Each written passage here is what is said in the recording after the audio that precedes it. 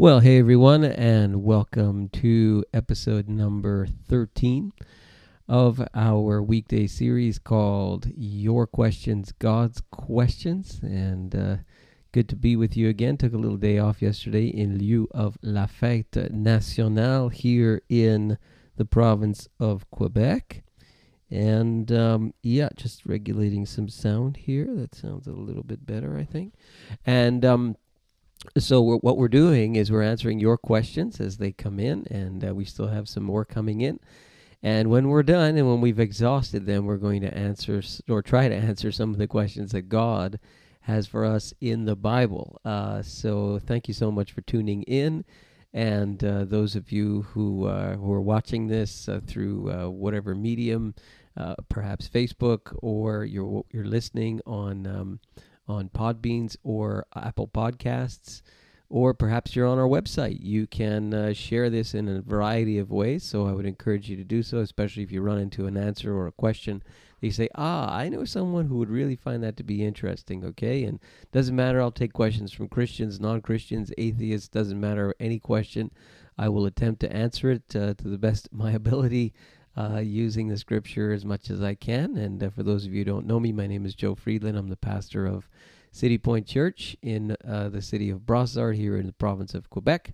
And we normally meet in the Cineplex 1030 movie theater, but of course we are not meeting now due to the virus, and we continue to do so online for the time being, okay? And I've got 20 years of pastoral ministry under my belt, and I'm an ordained minister with the Pentecostal Assemblies of Canada. So today's question, whenever you're watching this or listening to this, is: can a believer lose their salvation? Can a believer lose their salvation? And this is a common question that Christians ask. I have been asked this question many times, in particular by people who feel like they have done something, or sometimes even thought something, that made it feel like, maybe have I lost my relationship with God now?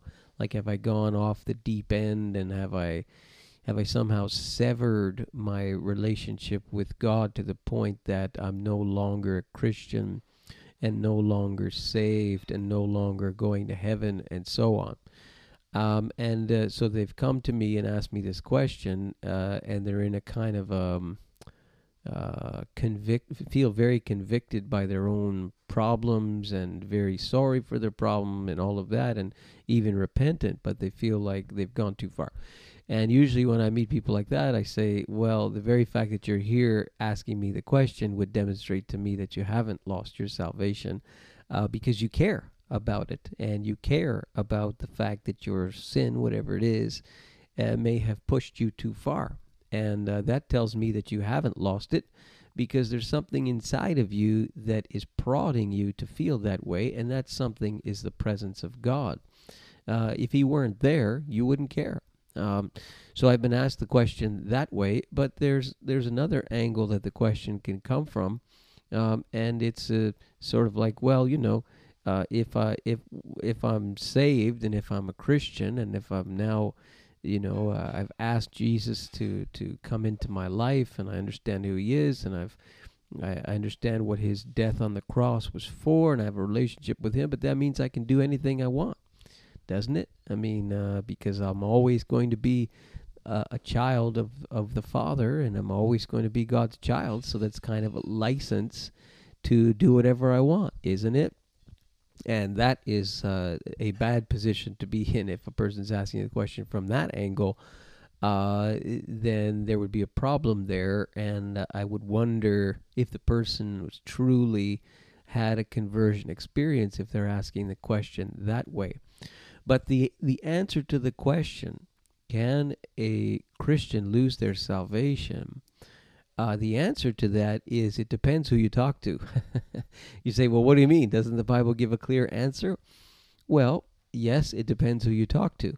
And that's because on this topic, a strong argument can be made for the idea that once a person is born again and saved, first of all, they are not going to want to play this little game with God and see how far they can go.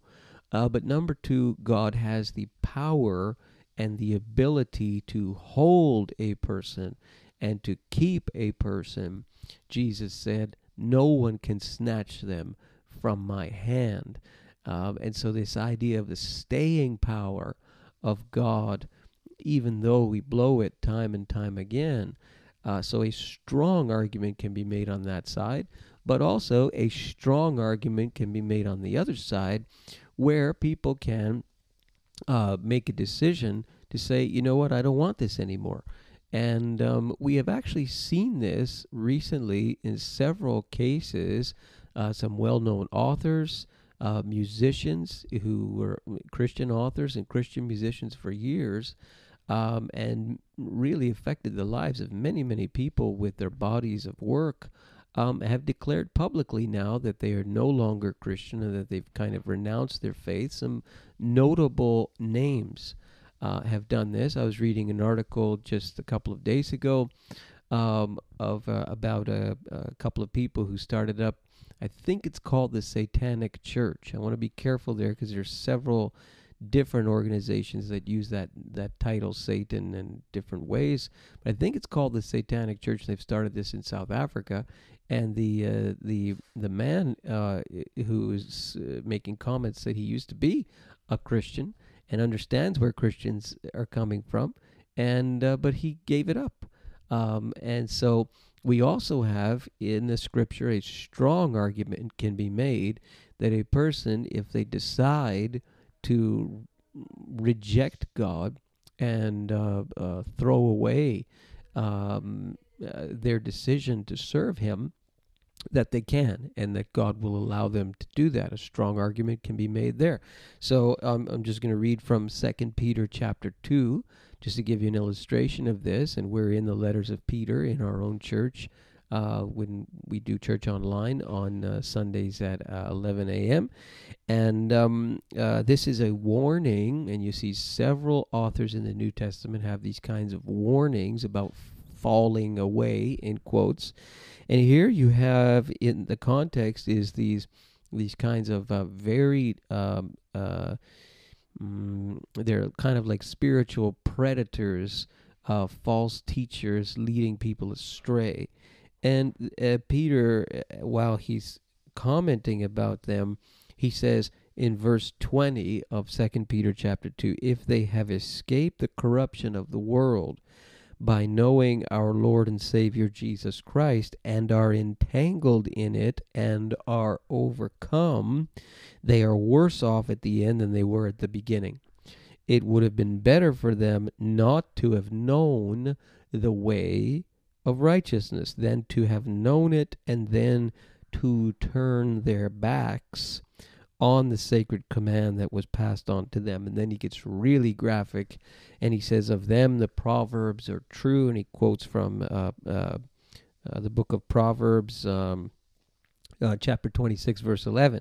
And he says, of them the proverbs are true, a dog returns to its vomit. Very graphic.